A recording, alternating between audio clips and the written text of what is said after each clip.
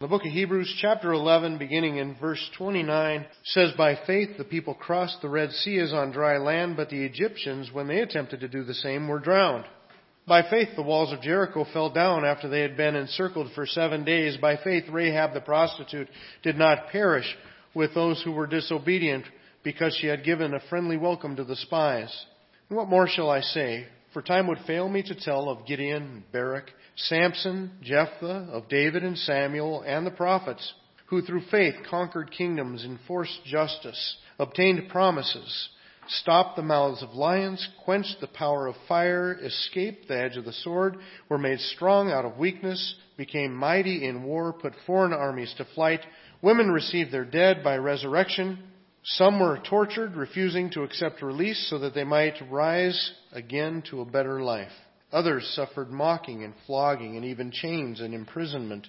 They were stoned. They were sawn in two. They were killed with the sword. They went about in skins of sheep and goats, destitute, afflicted, mistreated, of whom the world was not worthy, wandering about in deserts and mountains and in dens and caves of the earth.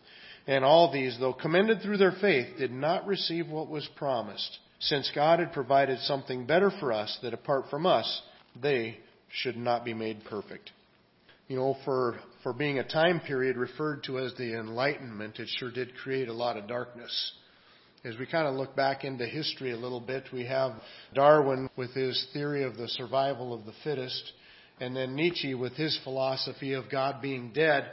And that philosophy is what some of the world leaders picked up and ran with, and those would be people like Stalin, Mussolini, Hitler, and even some others of some lesser countries, even that we're dealing with, even up into today when we look at the regime in North Korea. Philosophy of the Enlightenment led to more bloodshed than all the history of the world combined coming up to the 20th century. Within that darkness, there were some bright spots, and one of those bright spots was Winston Churchill. Winston Churchill refused to give up, and he became the Prime Minister of England. Hitler was taken over Europe and moved in on France, and at the time Winston Churchill took over, many people even thought that, maybe it's just time to secede to Hitler and give in to some of his demands and figure Europe as lost. But Churchill was not of that mindset.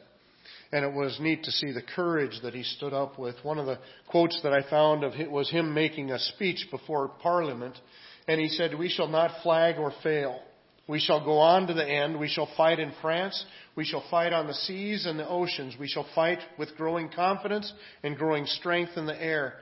We shall defend our island, whatever the cost may be. We shall fight on the beaches. We shall fight on the landing grounds. We shall fight in the fields and in the streets. We shall fight in the hills. We shall never surrender. And even if, which I do not for a moment believe, this island or a large part of it were subjugated and starving, then our empire beyond the seas, armed and guarded by the British fleet, would carry on the struggle until, in God's good time, the new world, with all its power and might, steps forth to the rescue and the liberation of the old." He was determined, no matter how bleak it looked, to stand and to fight against this horrible force. And he was one of the few people that saw it for what it was. Now, I don't know a lot about the faith of Churchill himself. I don't think he was primarily a religious man. But he did recognize, he often called the conflict of that war, the World War, as a conflict over the rescuing of a Christian civilization. So he saw the godlessness of the communist parties and what that had accomplished within Russia, within Germany, within Italy, in these different places. And he recognized that philosophy was trying to stamp out Christianity. In fact, Hitler would use the same terminology to refer to the Jewish problem. He would also refer to the church problem. But he recognized that he could not gain the power that he needed if he offended the church too early. So that had to wait. And so Churchill saw this conflict for what it was and was determined to stand against it no matter the cost. I think it was about 10 months later, he gave a speech at a school that he had been enrolled in as a student. And in that speech at that school, he tells these young boys, he says, "Never give in. Never give in. Never, never, never in nothing, great or small, large or petty. Never give in except to convictions of honor and good sense. Never yield to force, never yield to the apparently overwhelming might of the enemy. When he died, somebody said that is the end of the giants. Right there. He was a very strong and courageous man. Well, the reason that I bring him up today is because that's a little bit of a good illustration for what we're talking about. As we look through the end of this last part of the chapter of 11 of Hebrews, that's what we see. We see courageous people. We see the courage of faith exercised in their life. And up to this point, we've seen a lot of things exercised in people's life.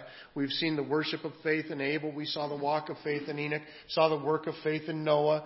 Right? We saw the obedience of faith in Abraham. Decisions of faith in Moses and in his parents. But today we're looking at, as we kind of sum up the last of these, it's really about courage. All these people willing to stand against great odds, just like Churchill did against great odds in defending off Hitler and refusing to give in, never giving up. That's what we see in these people. It was ignited by their faith in God. Now, as we look down through this, the first thing that it points out about it is the necessity. The necessity for a courageous faith. Up to this point in the book of Hebrews, as we look at the book as a whole, he's been doing two things. If you'll remember with me, he's one showing the superiority of Jesus Christ. And he shows us that Christ is superior to everything that the Jewish people held dear. That he was superior to the angels. He was superior to Moses. He was superior to the priesthood of Aaron. The new covenant is superior to the old covenant. It's based on better promises. And everything about Christ is superior. Now at the same time, we've been coming across these warning passages. There's 5 different warning passages throughout the book of Hebrews. And those are places where the author comes alongside the people and says, look, if you don't stand in faith, then you're not of faith. And that means you're outside of the blessings of God. Some of them that we mentioned in our testimony time earlier, as we mentioned salvation and eternal life. And he's saying, look, if you don't stand for Jesus Christ, then you're outside that faith. You're outside the deliverance. And to this he would use examples of their forefathers also. That under the leadership of Moses, they continually tested God, continually fell away from God, continually rebelled against God. And he says, look, if you turn away now, you've made a profession of faith in Christ, but if you turn your back on Christ and go back to your old lifestyle, it just shows that your profession was empty, that it was hollow, that you're really not a person of that faith. Because if you're a person of faith, you'll stand, and you'll endure what takes enduring. You'll have that courage. And that's the same thing that he's doing with them right here, because notice the first couple examples that he gives. The first one is the people under the leadership of Moses coming out. They've come out of Egypt, and they come up to the edge, the banks of the Red Sea. And they're up at the bank of the Red Sea, and then they see Pharaoh coming in behind them. God parts the sea before them, and they walk across on dry land. And it says through faith, the people walked across as if on dry land. And they get to the other side.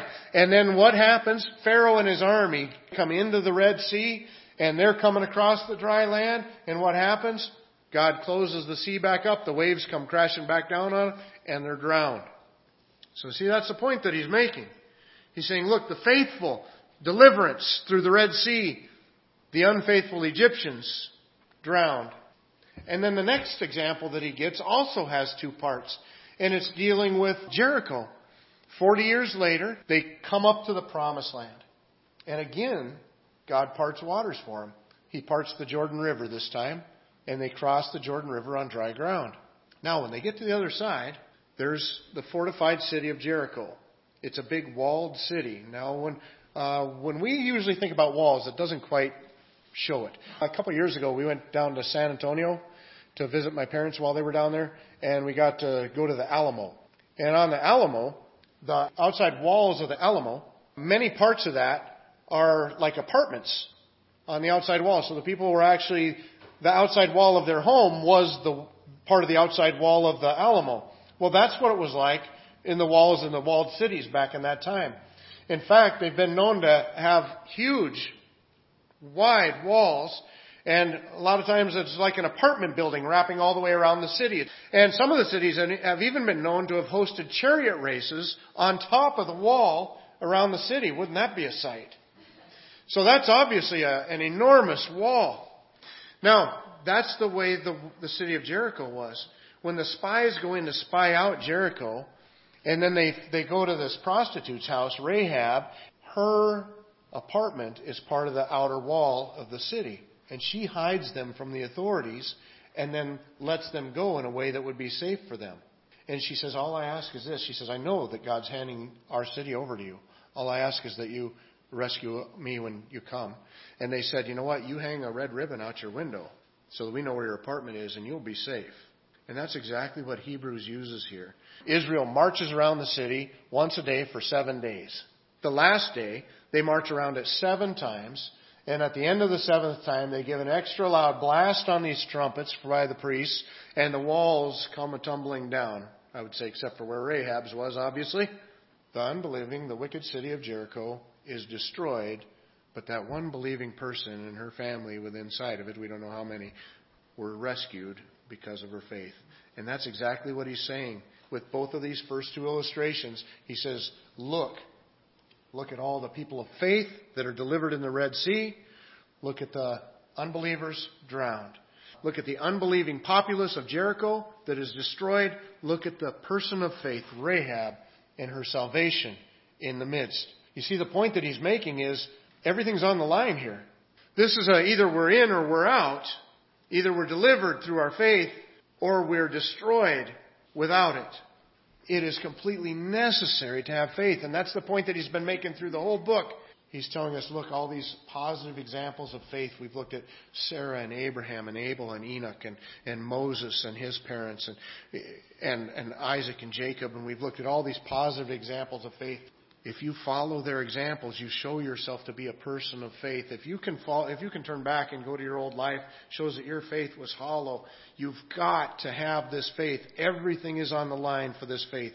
Our whole eternal future, our eternal destiny is on the line by whether we have faith. Not only do we see the necessity of this courageous faith, but we also see the quality of courageous faith. Now, as we go through this next part of the list, he lists them kind of in categories. Not chronologically necessarily. They're out of order a little bit that way. But he lists judges and kings, well, just King David, and prophets. But he goes through and he talks about Samson and Barak and Jephthah. And you know what? All these people are people that blew it. I know when I start to read through this part of the list, I think, man, I shouldn't have mentioned that guy. Probably shouldn't have mentioned that guy.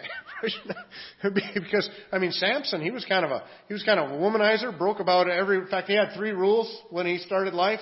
No drinking wine or strong drink, no touching anything dead, and no cutting your hair, because he was a Nazirite. It was a specific thing for a specific vow.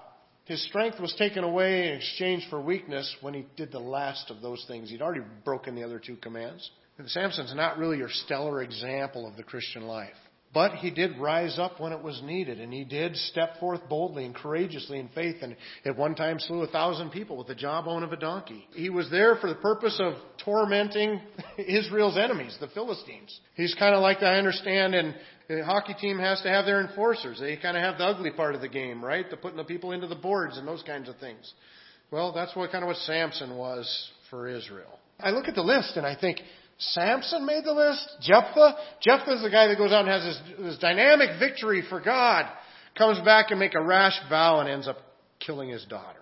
Horrible. Okay, who didn't make the list? Elisha's name's not on the list, though both of them could be, it would ring a bell when it talks about women having their dead brought back to life, because both of them raised a widow's son. One of them from Zarephath and the other one the Shunammite. Both of them raised a widow's son back to life. And so that would ring a bell with these people. Isaiah, nothing mentioned about Isaiah. Nothing mentioned about Jeremiah. Though Isaiah is probably a little bit of a reference to him about when it talked about people being sawed in 2. Tradition tells us Isaiah was sawed in 2. When I look at this list, I see people that had failures, but yes, were also stood up, also trusted God. And, that's a thing.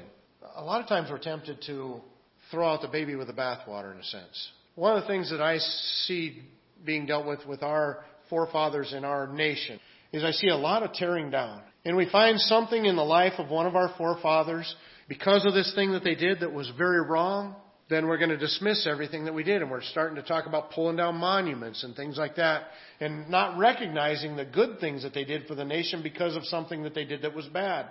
Now, don't get me wrong. I don't think anybody should just be given a pass on the evil in their life. I think we should do like the Bible does. The Bible recognizes that people have sinned and fallen short of the glory of God. We think about David, man after God's own heart, committed adultery and murder. But you know what? When we look at David's life as a whole, for the most part, David lived a life of faith. He blew it, and he blew it big on a couple different occasions. But there's a lot to be learned from his faith as well.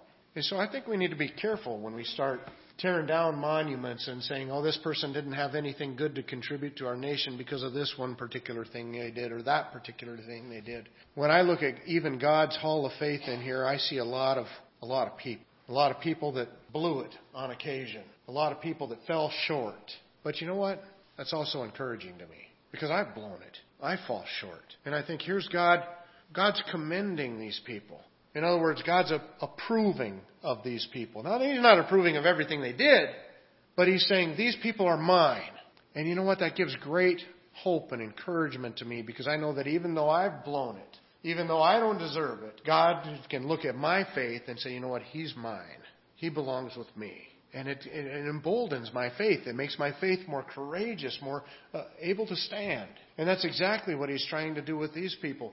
They've got some moments where they've struggled in their faith. That's why He's writing to them. He's saying, telling them, look, I'm pretty certain from your past and what I know of you that you're a person of faith and that you're somebody that is inheriting salvation. But some things that I see in your life right now are making me wonder. You know, some of those things that they have cowered away from, some of those things that they may have faltered in are probably tormenting them a little bit. And when they see people like Samson and Jephthah, Barak, who wouldn't go into battle without Deborah, maybe they can get a little encouragement from that as well. But He's not using the weaknesses of these people to encourage them. He's using the faith. Look, even though these people struggled along the way at different times, they were people of faith. They were people that stood up. They were people that didn't turn their back on God. They trusted. They accomplished. In fact, that's the next thing that he goes into is he starts to list their accomplishments. What did they do through faith? And he starts to list out all these accomplishments. And what are those accomplishments? Who through faith conquered kingdoms, enforced justice, obtained promises, stopped the mouths of lions, quenched the power of fire, escaped the edge of the sword, were made strong out of weakness, became mighty in war, put foreign armies to flight, women received back their dead by resurrection. You know what? Some of the Bible stories just leap off the page when you read through those things. Stop the mouths of the lions. I think doesn't your mind go right to Daniel in the lion's den? And he stood courageously for his faith, continued to pray 3 times a day by that window, no matter who hurt him, even after they made a law against it, and was thrown to the lion's den, and God rescued him. Shadrach, Meshach, and Abednego, who refused to bow down to the idol. And when you're all out in assembly and everybody drops on their knees, if you don't bow with them, you stand up like a sore thumb. They're standing there boldly, not bowing before the image. And it gets them cast into the fiery furnace. But God rescues them through that fiery furnace. And you know what? Through faith, amazing things have been accomplished. Through trusting in God. A group of slaves came out of the biggest empire at the time, out from under the Pharaoh of Egypt. A bunch of people marching around a city and the walls fall down. Amazing things can happen through faith. Amazing accomplishments. But you know what? It's not only the accomplishments that we need to acknowledge. It's also the endurance. Because then he goes on from that part of the passage and he starts to deal with the rest of it, which aren't really accomplishments in the sense of winning battles or even being rescued. It starts to deal with the negative side of those things. And it says with just kind of a general statement to begin with, it says some were tortured, refusing to accept release so that they might rise again to a better life. They could have accepted release, but what would it take? It would take denying their faith. This is talking about people, and there have been many down through the ages that have been put in the position of either you renounce your faith and you live, or you hold to your faith and you die. If you read back through some of the dark ages and some of the things that happened to believers within the church there, some people were drowned, things tied around their ankles and thrown over the side of a boat. Some people were burnt at stakes. All these horrible, torturous ways of putting people to death. The apostles themselves, Peter was hung upside down on a cross and put to death that way. And you look at the tradition of the apostles, and all of them were put to death in horrible ways, except for the apostle John. He's the only one that died of old age, and even he was boiled in oil, so he was tortured, and then exiled out to the island of Patmos. horrible things these people had to go through. And they could have stopped it. They could have said, all right, never mind. I'll renounce Christ. Going back to their home, back to life as usual. But they wouldn't do it. And it goes on to say, others suffered mocking and flogging. These are some of the things these people were starting to experience there. And even chains and imprisonment. Remember back in chapter 10 of all the things that these people had been suffering up to that point? These are some of the things that they also were suffering now. And they're looking back and he's pointing to all these people of faith and saying, look, they suffered those things in the past and they held in there. They remained faithful. You're starting to suffer those things now. You hold in there. You remain faithful. It's better for you if you remain faithful. But then he says they were stoned. They were sawn in two. They were killed with the sword. They went about in skins of sheep and goats, destitute, afflicted, and mistreated. You know what that's referring to? Sometimes even for sport, they would bring Christians into the arena and they would dress them up in sheepskins and goat skins and then turn them loose with the lions and wild animals and watch them be destroyed. Destitute, afflicted, mistreated, of whom the world was not worthy, wandering about in deserts and mountains and dens and caves of the earth. So obviously those people are people that are exiled from their home, kicked out from their home. They're hunted people. They're out hiding in caves and in deserts and wherever they can find that they can live. So they're on the run. And he describes his life with his people and he says, look, people have endured this kind of thing before. If you've got to endure that now, endure that now. What is the difference? Do you ever ask yourself that? Some people, it said, are in the list of accomplishments. Shut the mouths of lions because of his faith. Other people fed to the lions because of their faith. Daniel, for his faith, gets thrown into the lion's den and God shuts the mouth of the lion. Other people are dressed in skins and get eaten. Some escape the edge of the sword, it says. Others die by the sword or are sawn in two. Some win in battle and some are put to death. Both of them happen because of their faith. At one moment, they're standing strong and they're able to overcome great odds and they do great things because of their faith. At other times, they're able to hold faithful even though suffering some of the most horrid persecutions that you can think of. You know what? Faith doesn't always look the same. Now, faith is holding faithful. Sometimes in our life, we get to accomplish great things because of faith. Sometimes in our life, we have the ability to suffer great things because of faith. What is the difference? Well, I suppose at the moment when Daniel was thrown into the lion's den, God wanted to use Daniel's situation to bring honor and glory to himself and good for Daniel and encouragement for many people down through the ages. God would also use the lives of people that would suffer horrendous things for him as well. And you know what? I don't know in my life in the future, I don't know what it's going to be. Maybe it's going to be a little bit of a both. Maybe I'll be called upon to do great things for God. And we all say amen to that, right? Maybe I'll be called upon to suffer great things for God. It's just as awesome. We're not so quick to say amen to that. But it's just in the sovereign will and purpose of God. What faith is recognizing that God, whether things are going good for me and I'm overcoming and I'm winning victories, then following you is better. But God, when I'm being persecuted and when I'm having my home taken away from me and when I'm locked in prison, when I'm about to die, when I'm breathing my last breath, it is still better for me to be faithful to you. That is faith. Good or bad, complete confidence in God. That's what the Apostle Paul experienced. One of the often quoted verses in the Bible is, I can do all things through Christ who strengthens me. Look at the context of that verse. I can abound and I can be abased. I can have everything and I can have nothing. And I can do it all for Christ. It's not always about winning the game. Sometimes it's about losing it appropriately in this game of life. Somebody described faith in this way. They said there's 4 different kinds of faith. There's a faith that receives, and he compared that to salvation. We receive the gift of eternal life.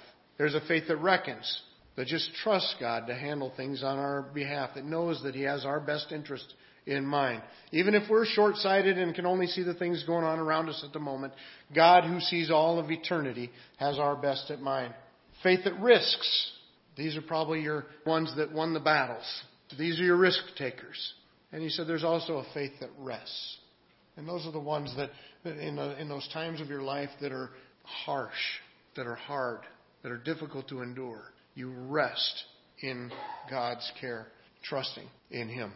Lastly, we also see the need for courageous faith. as we look at the very end of the passage. We see the need for this courageous faith. It says, and all these, though commended through their faith, did not receive what was promised. So notice, he says, all these. Now, what are the all these that he's talking about? It's all of them. In other words, it's the ones that win the wars, and it's the ones that are put to death. It's the ones that are rescued from the lions, and the ones that are fed to the lions. All of these people together, he says, none of them received the promise. At this point, you're saying, now wait a minute, is that really encouragement to hang on? If they were hanging on to this faith and they didn't receive the promise, then why would we hold on? Because what God's doing at this point is He's letting us in on His plan. Right? He's saying, Abraham was promised this great promise. He never got to see it. Isaac never got to see it fulfilled. Jacob never got to see it fulfilled. We still haven't seen it fulfilled. Because it's not time yet. That's what he's doing right here. He's explaining this. And he says, so none of them, whether they died or did these great things, none of them received what was promised. Since God had provided something better for us, that apart from us, they should not be made perfect. They did not see all these promises fulfilled yet because the promise includes you. The promise includes me. And so God has something better. His promise isn't short term, it's a long-term promise. And so God is fulfilling His promise, but it's not going to be fulfilled until the last person comes to Christ. You know what? I find that greatly encouraging. In fact, I find that gives me a lot of ability to bolster my faith. And here's why. You know what? I got saved. I came to Christ June 2nd, 1985. So when I repented of my sins, put my faith in Jesus Christ. I was 20 years old. I am so glad that God didn't bring things to an end June 1st, 1985. I would have missed it by a day. And then I became a parent. I became a father, and I have kids, and I'm teaching my kids the gospel, and I'm raising them up, trying to bring them up in the nurture and admonition of the Lord. And I want to see them come to Christ. And I also want Christ to come back. But I'm thinking, Lord, if you could wait for them. Kind of like the Apostle Paul. He said, it'd be better for me by far to go, but better for you if I stay, so I'm content to stay. That's kind of the friction of a Christian's life. Lord, even so, come quickly, Lord Jesus, like John would say at the end of Revelation. But at the same time, Lord, we got to bring these with us. And then I become a grandparent. And now as a grandparent, I'm looking at my grandkids. I'm saying, Lord, you can wait for them.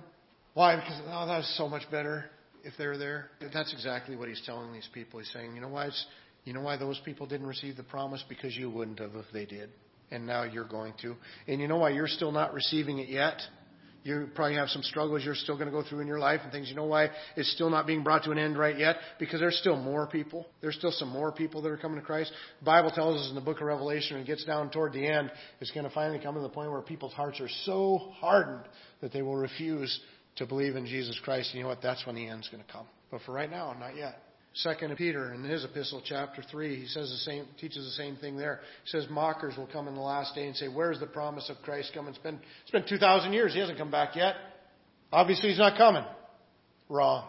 He's just very patient with us, not willing that any should perish, but that all should come to repentance. We need this courageous faith because the promise isn't over yet. It's not fulfilled yet.